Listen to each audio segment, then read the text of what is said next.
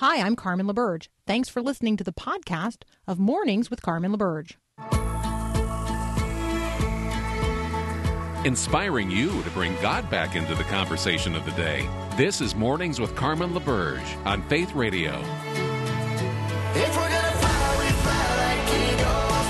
Arms out wide. If we're gonna fear, we fear no evil. We will rise. By your power, we will go. By your spirit, we are born. If we're gonna stand, we stand as giants. If we're gonna walk, we walk as lions. Well, good morning again. Good morning. This is Carmen LaBerge. You're listening to Mornings with Carmen on the Faith Radio Network. So just privileged and overjoyed to be with you this morning in the midst of whatever you're doing. All right, so blessings on you, as you're brushing your teeth or driving to work or getting kids ready for a day of summer camp, or maybe you are gardening today. Lots of folks listening in places that are, frankly, just super hot, like steamy pressure cookers. So coming from a person who's lived in lots of hot places, every once in a while, just, wet down a towel and put it around your neck or over your head. Get out of the sun, find the shade, all kinds of good things like that. It's a good day to go to the movies or the mall. Their air conditioning generally is running, and then yours won't have to. There you go. Okay, I have a couple of headlines to cover here, and then we are going to have an extended conversation about autonomy and authority. So just prepare yourself for that. The EU Parliament has elevated abortion to the status of a human right, and I want to talk about abortion today, but I want to talk about it at kind of what I would describe as a high level. Like, we need to have a conversation about humanity, being human, what it means to be human, who is a human being, how we determine that, decide that, agree upon that as a people, and what are the influences that enter into that conversation. So how do you decide that a person is a person? And you're saying to yourself, oh, that's not really my decision to make. Like, a person is a person because God created them. I mean, God knit them together in their mother's womb. They're fearfully and wonderfully made. We know that full well. Well, we know that full well because we are people who have not only received the scriptures of the Old and New Testaments as the, I'm going to use the word here, authoritative word of God, but we have integrated those truths into our understanding. We have adopted the mind of Christ on these matters. Other people have not adopted the mind of Christ on these matters. They have rejected what the Bible says about who is a human being and how that status is arrived at. And so this is a conversation about very different, drastically different, diametrically opposed worldviews that are both operating in the culture today. And if we don't understand that we are operating out of a worldview that's based on receiving the Bible as the inspired, authoritative word of God, and that others reject that, then we will never understand the conversations of the day, and we will have a very hard time entering into them in ways that are persuasive. So, there is a new AP NORC poll that reveals that actually most Americans do not support abortion past the first trimester. That should be a really significant major news headline today. Of course, it won't be. That is not a headline that aligns with what most people in the media want you to be hearing today. And so this AP NORC poll is probably not going to get a whole lot of press. But a solid majority of Americans believe that although abortion should be legal in the first 3 months of a woman's pregnancy, most Americans also say that those procedures should be illegal following the first trimester. Okay, that should be headline news today, because in a democracy, in a nation where there is majority rule, that should influence the conversation. And this poll comes out just weeks after the U.S. Supreme Court agreed to hear a case involving what we would describe as the 1973 Roe v. Wade decision, which created the right to an abortion. So I think this is a significant piece of research information. This Associated Press Center for Public Affairs research poll, which finds that 61% of Americans say that abortion should continue to be legal in the first trimester of pregnancy. But 65% say it should be usually illegal beyond the first trimester. 80% believe it should be absolutely banned in the third trimester. So it's a significant poll. We're going to continue our conversation in just a moment about abortion, and that it really comes down to a conversation about who or what is a human being and who decides that. That's up next here on Mornings with Carmen.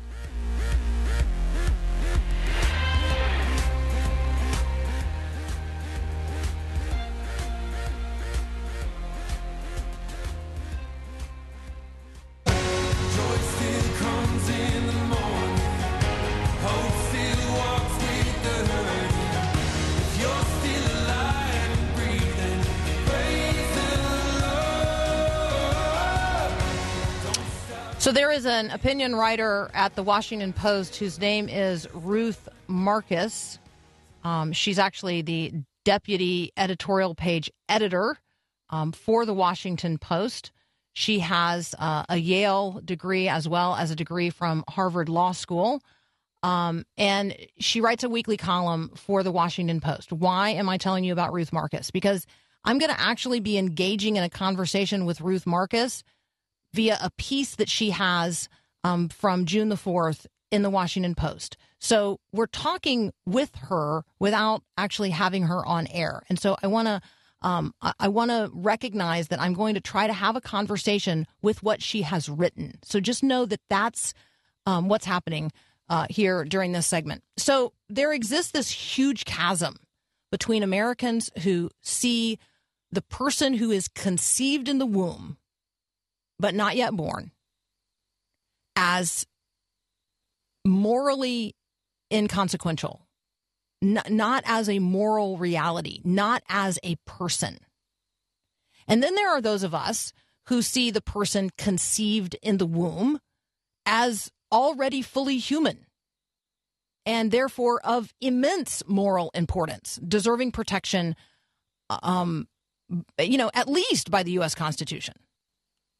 So Ruth Marcus, in this piece in the Washington Post, says the time of compromise is over. We're now looking at two absolutist arguments. I think she's right.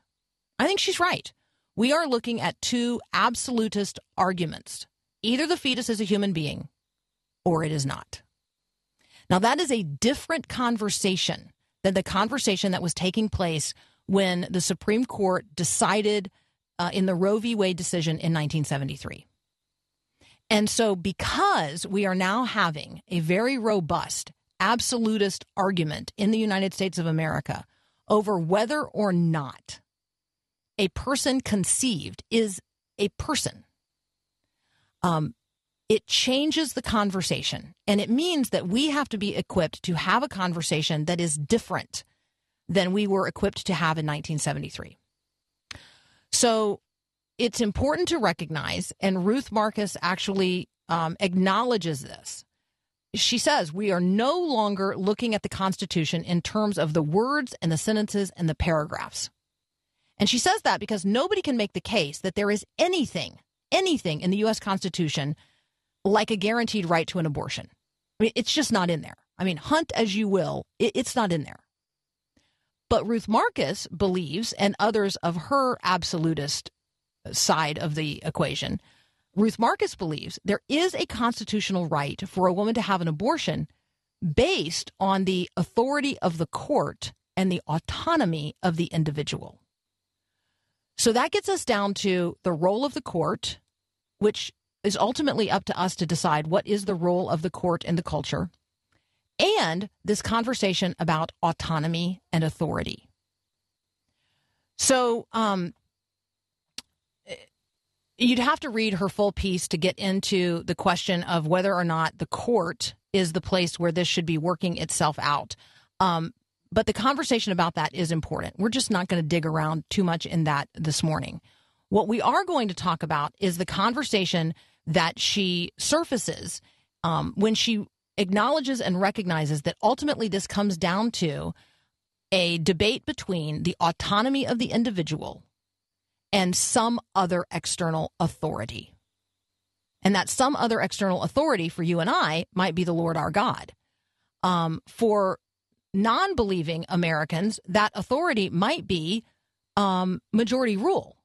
It might be the Constitution of the United States. But there is an operating authority outside of the self. That's actually the conversation this comes down to.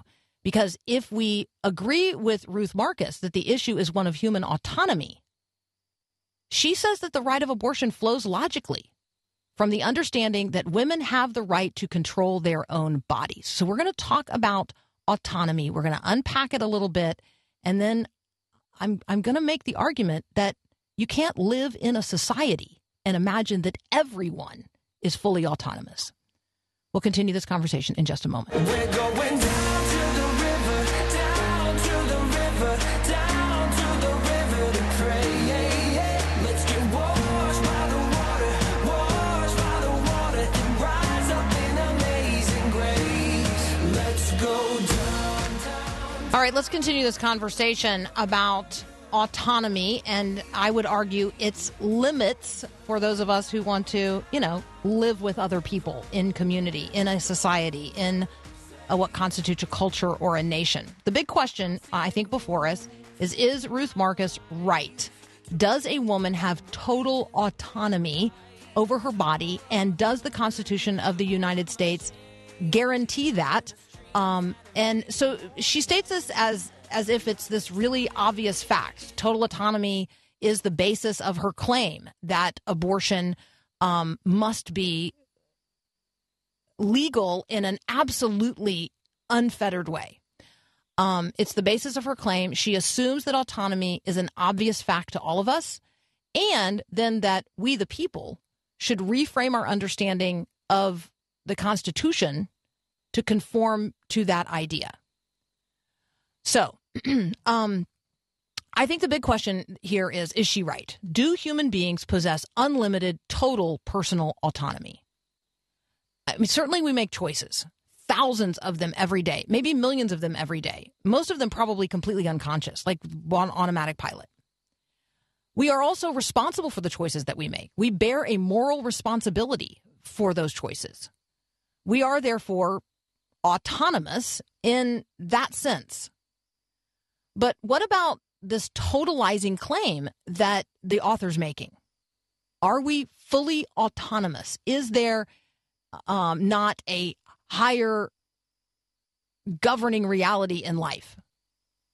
So autonomy is a term you might imagine, this won't surprise you, comes from the Greek auto and nomos. So auto means self, nomos means law. Autonomous or autonomy then is a law to oneself. A law to oneself. How could an individual claim total individual sovereign autonomy in the context of a constitutionally governed people? Just ask yourself that question for a moment. Because I'm subordinate to the Constitution. So therefore, I am not fully autonomous.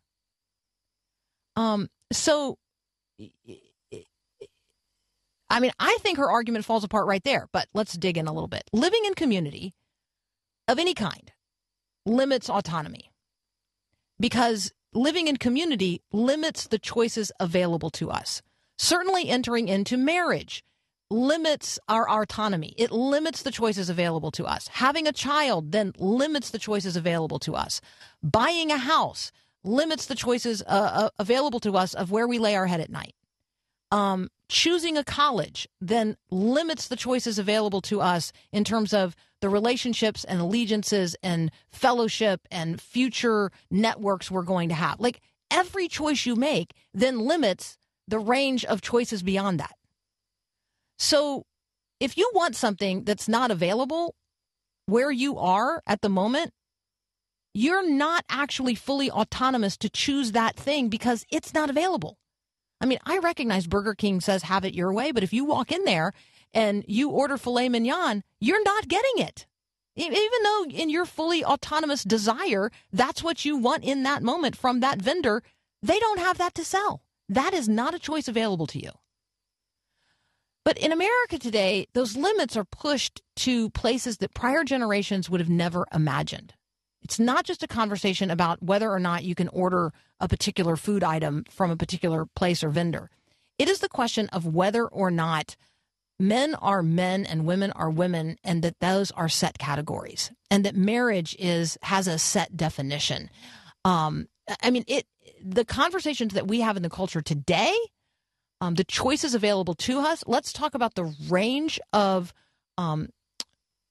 technologies available to people who want to have a baby who cannot do so naturally. And I'm not here just talking about two men who want to have a baby. Right? Technology definitely has to be involved there.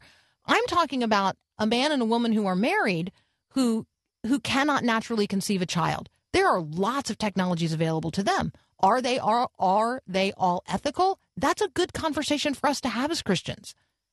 How big and broad and wide is my willingness to submit to the sovereignty of God in every part of life?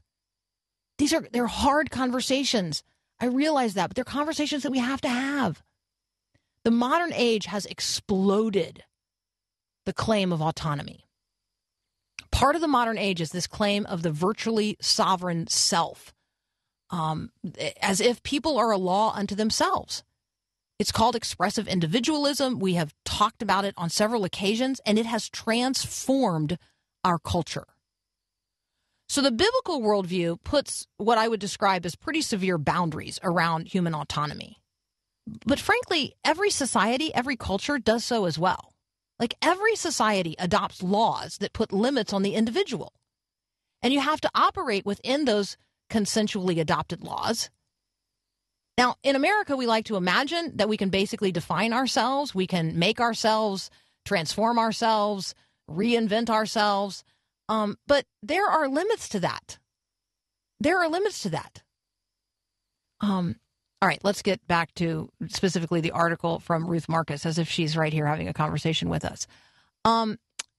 She provoked this conversation about autonomy in an article about abortion. Here's her claim. Her claim is there is an absolute right to an abortion. She says, the decision whether to terminate a pregnancy shouldn't be a matter of majority rule. That's the most intimate of personal choices, leaving abortion regulation entirely up to the states, which she argues should not be the case.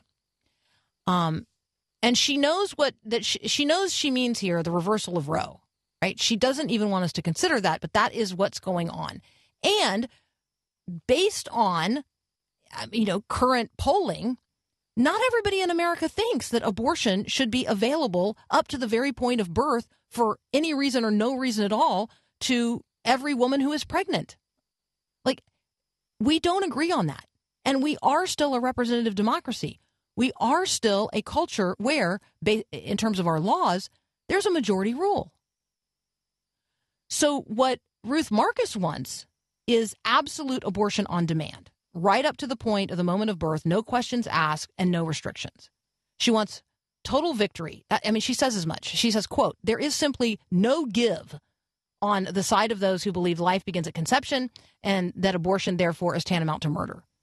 If there were a moment before Roe that the country could have come together state by state to hash out reasonable abortion restrictions, well, that time is long past. The issue is now too divisive. The anti-abortion force is too activated to settle for half measures if total victory is achievable. Well, the question of total victory is desired on both sides of the conversation.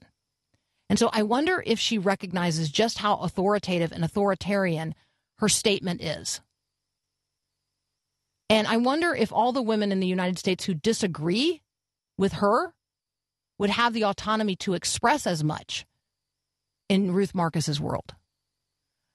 So let's equip ourselves to have that kind of conversation today about autonomy and its limits, because our autonomy is limited in all kinds of spaces and ways today. But it's a huge part of the abortion debate. All right, you're listening to Mornings with Carmen. We got to take a break for Breakpoint.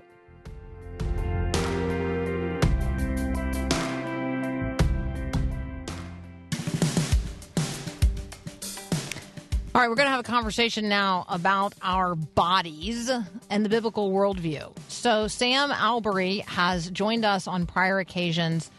He has a new book, What God Has to Say About Our Bodies, How the Gospel is Good News for Our Physical Selves. We're going to really enter into a conversation about the reality that we don't just have a body, we are a body. And although our body is not everything, our body is also not nothing. Sam Albury up next. This is Max Lucado. The reason God loves you is that He has chosen to love you. Others may abandon you, divorce you, and ignore you, but God will love you. These are His words. I'll call nobodies and make them somebodies. I'll call the unloved and I'll make them beloved. Romans 9:25. Let this love happen in your life and prepare yourself for a new day. As God has His way with you, He will not let you live with your old hatred and prejudices. You'll begin to see people in a different way. The neighbor down the street, he's not a person who forgets to mow his lawn. He's made in the image of God. God loves a diverse creation, and God's love finds beauty in the collage of humanity. Life will become less a chore and more a stroll through God's art gallery. This is Max Lucado, and this is how happiness happens.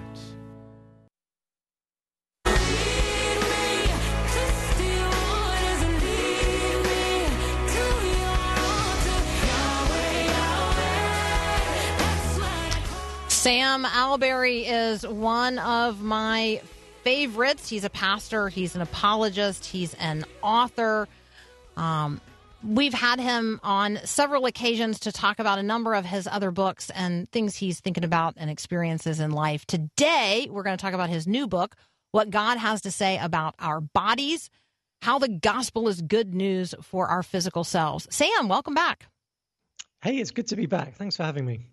Absolutely. Absolutely. Although I am tempted to ask about your second binge watching of Ted Lasso, I will put that off for another time in conversation, just so that everybody knows Sam thinks it's the number one show from 2020. So if you follow him on Twitter, these are the little tidbits you can discover.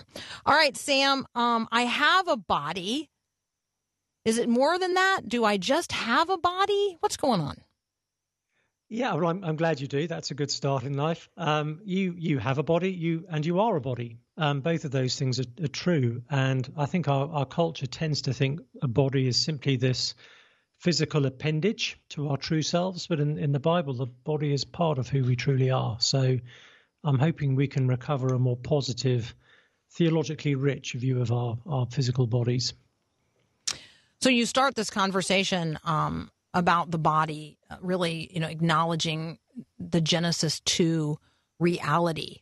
I bet, Sam, that there are all kinds of opportunities to springboard from this conversation to current conversations in the culture, let's say about even like transhumanism, that I would be able one day to transcend the physical limits of the body, and somehow myself, separate from my body, would live on, even if only in some digital form here on Earth. There are really important theological conversations to have in relationship to the body. And there's some very practical conversations to have because some people put too much emphasis on the body and others too little. That's right. Yes, there are those who kind of define themselves by their bodies. That's not right either. We're told that God looks at the heart. Man is the one who just looks on the flesh. God looks through the flesh and sees the heart underneath. So I think we have twin dangers in our kind of Western world at the moment. One is to demean the body and to say it's merely incidental. And the other is to sort of say that actually my body fully communicates who I am, and that's the sort of sum total of who I am. And that the Bible gives us a much healthier view. It shows us that we're more than our bodies, but we're also not less than them or other than them. So the idea that some sense of self can be kind of steamed off from your body and retained, without a body is something the Bible would not encourage us to think about. We tend to think my true self is my inner being, who I feel myself to be, and it's just been parked in a random body. But in the Bible, God creates Adam by forming matter and then animating it. He doesn't create a soul called Adam and then look for something to put him in. So we can't divorce our sense of self from our physicality. Yeah, the Valley of Dry Bones maybe is another biblical example of that, right? The bones are, they become bodies again before they are animated again. I'm just thinking that, where would there be these other examples in Scripture that point to what you're talking about? Certainly, the incarnation, the physical embodiment of Jesus, and then his physical death, and then his physical resurrection, and his physical ascension, and the promise of his physical return. All of this physical reality related to who Jesus is certainly informs this conversation as well. Absolutely, and one of the things I say in the book is there's no greater compliment than you can pay the physical body by the fact that Jesus became physically human, and that wasn't a phase, it wasn't a gimmick or a stunt. Jesus was resurrected with a human body, and he ascended with a human body, and he still has a human body. So there is now human flesh and blood sat at the right hand of the Father on high. So our human physical nature is not something to be sneered at. And, Jesus' resurrection life was bodily. We know that our resurrection life will be bodily also. Our future eternity will be physical. So there's a lot of areas, I think, where we've overlooked the significance of our physicality, and where the gospel keeps putting it front and center with glorious news for us. So Sam Alberry's new book, What God Has to Say About Our Bodies, you introduced this to us. You offer this in 3 parts: created bodies, broken bodies, redeemed bodies. Can you just walk through that flow, and then after the break, we'll unpack it a little more? Sure. So created bodies is really unpacking what it means for us to have been purposefully made by God, fearfully and wonderfully made, as David says in Psalm 139, and how we're not accidents, as so many people sadly believe today, and that includes our biological gender. Our God having made us male and female, that is not something many people recognize today in the same way. But again, the Bible affirms our gender as being something that's biologically grounded and not merely something we feel or perceive within ourselves. Broken bodies, the second part, is looking at the different ways our bodies are affected by the fall, the various afflictions that we experience, everything from illness and sickness to shame and sin, that our bodies have been sinned against and used to sin against others. And obviously the wages of sin is physical death. So thinking about, again, how death is the final confirmation of that fallenness of our physicality. And then thinking in redeemed bodies about how Jesus, through his own becoming flesh and death and resurrection, we're told he's bought us. Our bodies now belong to him, and how liberating that is for us to know, even in the present, because it means Jesus is the master of my body. He is the one my body needs to please. It doesn't need to please Madison Avenue fashion houses. It doesn't have to please Hollywood's image of what a human being should look like. It has to please my Savior. And the body that is pleasing to my Savior is the one that is consecrated to him and given to his service. And then obviously Paul talks about the future redemption of our bodies as well. So thinking about what it means to look forward to a resurrection body in the age to come. I'm talking with Sam Alberry. You can find him at his website, Sam, and then it's like all the berries, samallberry.com. We are talking about his brand new book, What God Has to Say About Our Bodies. We're going to take a very brief break, and then we'll be right back. Waymaker, miracle worker, promise keeper, light in the darkness. My God, that is who you are. Continue my conversation with Sam Alberry. All right, Sam, listeners want to know, does Sam have a favorite berry, or does he love all the berries equally? I should love all the berries equally, but I probably prefer strawberries to anything else, I'm afraid. Good to know. Apologies to Good to know. other In people. season. In season right now. Absolutely, It's good. yes. Yeah.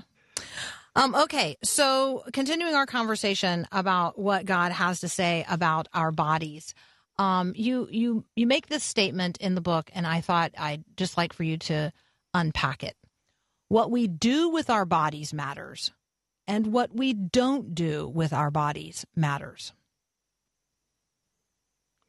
Yep. So the great thing is that our bodies have significance to our discipleship. God is not just interested in some so-called spiritual part of us. He's interested in every aspect of us, which means the use of our bodies and the misuse of our bodies all has spiritual significance. So what we do with our bodies matters because God created our bodies. He cares about our physical selves. And what we don't do with them matters as well. And there are times in discipleship where it's important to say no to certain things. There are times when it's important to say yes to certain things. But so much of our discipleship in the Bible is spoken of in kind of bodily categories, offering the parts of our bodies to God to be used as instruments of righteousness in Romans 6, or offering our bodies as a living sacrifice in Romans 12. So we mustn't think that the kind of physical aspect of life is somehow spiritually irrelevant. All of it actually is wonderfully significant. So, Sam, I have a precious stepson who's almost 16 now, and he was born with a genetic disorder called Apert syndrome, and so his head and his hands and his feet do not look like our heads and our hands and our feet, and yet, he learned very early on to talk about himself as a person, made by God. God made me. When other kids would ask, like, what's wrong with your hands, or, why do you look like that? Matthew would say, well, God made me this way. And it then led to this sort of ongoing conversational challenge. Because if God made me this way, and yet this does not align with what we consider normal in our culture, people think there's something wrong with it. And in my glorified body, are these things going to persist? And so, as he reaches the place where developmentally we can talk with him about the consequences of the fall of man and how that has worked itself out in terms of things that happen to us genetically, generation to generation. I mean, we talk about how far we live from Eden in terms of our bodies. But can you just help me with that a little bit? Like when Matthew says, like, when I go to heaven, is this what my body's going to look like? Like, that's a hard question to answer. It is. And firstly, I rejoice that he can say and know that he has been made by his creator. David said, I am fearfully and wonderfully made. David didn't say that before Genesis 3. David said that after Genesis 3. We don't know much about David's physical body, but we know it won't have been perfect. It was fallen flesh and blood, as is the case with the rest of us. And yet even our imperfect fallen bodies have been fearfully and wonderfully made by God. He's not been asleep at the switch. So I hope that's a comfort for all of us as we cope with various, sometimes physical challenges, whatever it might be. In the age to come, we know we will have resurrected bodies. We know that there will be some areas of continuity between the body we have now and the body we have then. It will be recognizably us. We also know we will be glorified in that resurrection body. So there will be some difference as well, and some ways in which present imperfections will be made perfect. And there's mystery to know exactly what that will look like in the case of given physical conditions. But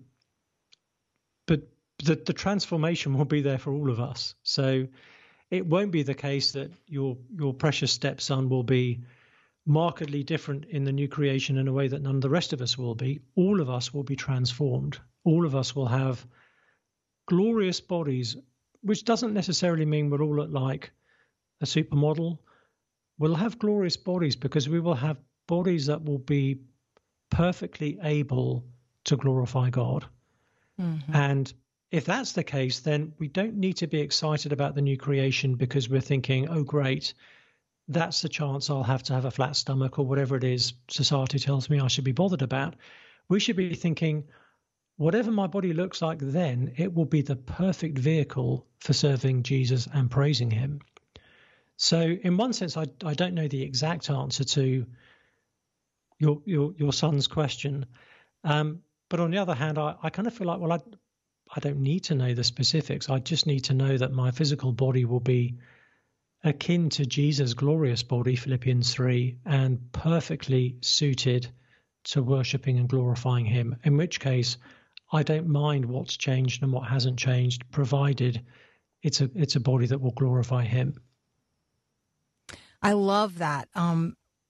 Our glorious body will be a body perfectly suited to glorify God.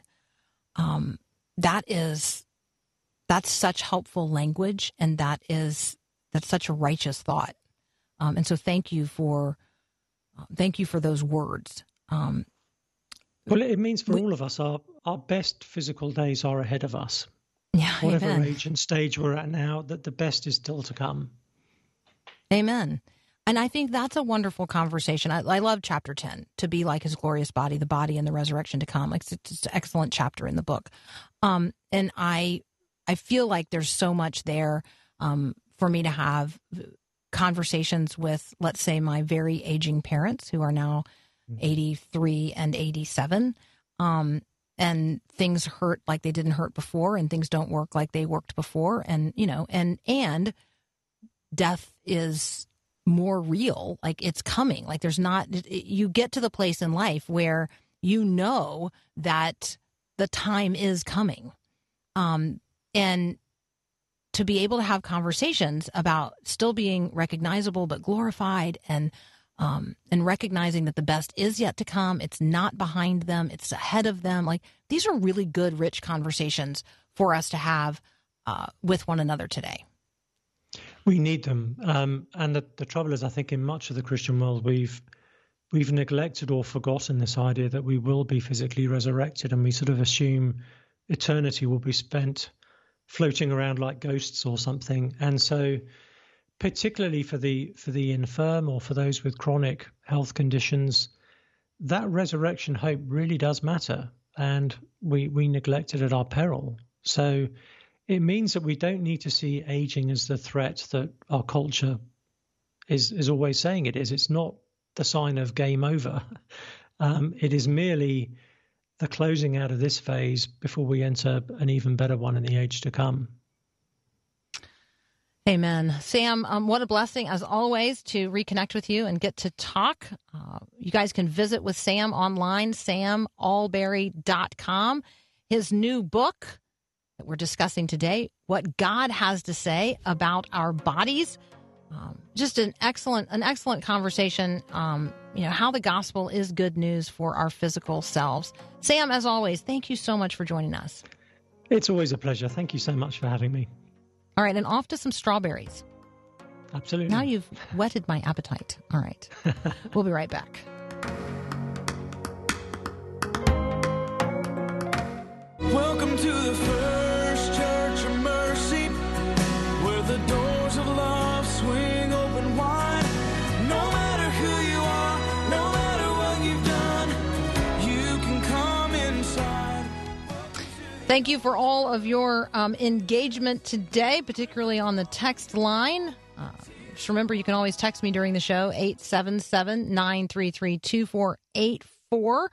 Thank you for your engagement with us at myfaithradio.com. For those of you who missed the live stream event that we held on Sunday evening, where I addressed listener questions, some of them at pretty great length, you can go and you can watch that on Faith Radio's YouTube channel, or you can watch it on Faith Radio's Facebook channel. You can also still find it at myfaithradio.com. So great resource for you if you want to, hear what other listeners are asking and wondering about, and how we are equipping each other to walk our faith out into the world that God so loves, to address the cultural issues of the day in ways that honor Jesus, to prepare for conversations with loved ones who are non-believers this week as we gather together. Lots of opportunities for us to talk with one another, encourage one another, build one another up as we each engage in the conversations of this day. All right, stay cool out there today. We are in the midst of an unprecedented heat wave in the U.S. Northwest. I recognize that. It is probably hot where you are. So find a way to stay cool and find ways to serve others who don't have maybe the resources to keep themselves cool today. Like check in on your neighbors today who might not have air conditioning and, those kinds of things. All right, this is sort of the practical responsibility of being neighbors today in the world that God so loves. Hey, I look forward to gathering with you right back here tomorrow. Check out what's going on at myfaithradio.com in the meantime. Have a great day, and God bless. Thanks for listening to this podcast of Mornings with Carmen LaBerge from Faith Radio. If you haven't, you can subscribe to automatically receive the podcast through iTunes or the Google Play Music app. That way, you never miss an episode. It's also available anytime at myfaithradio.com.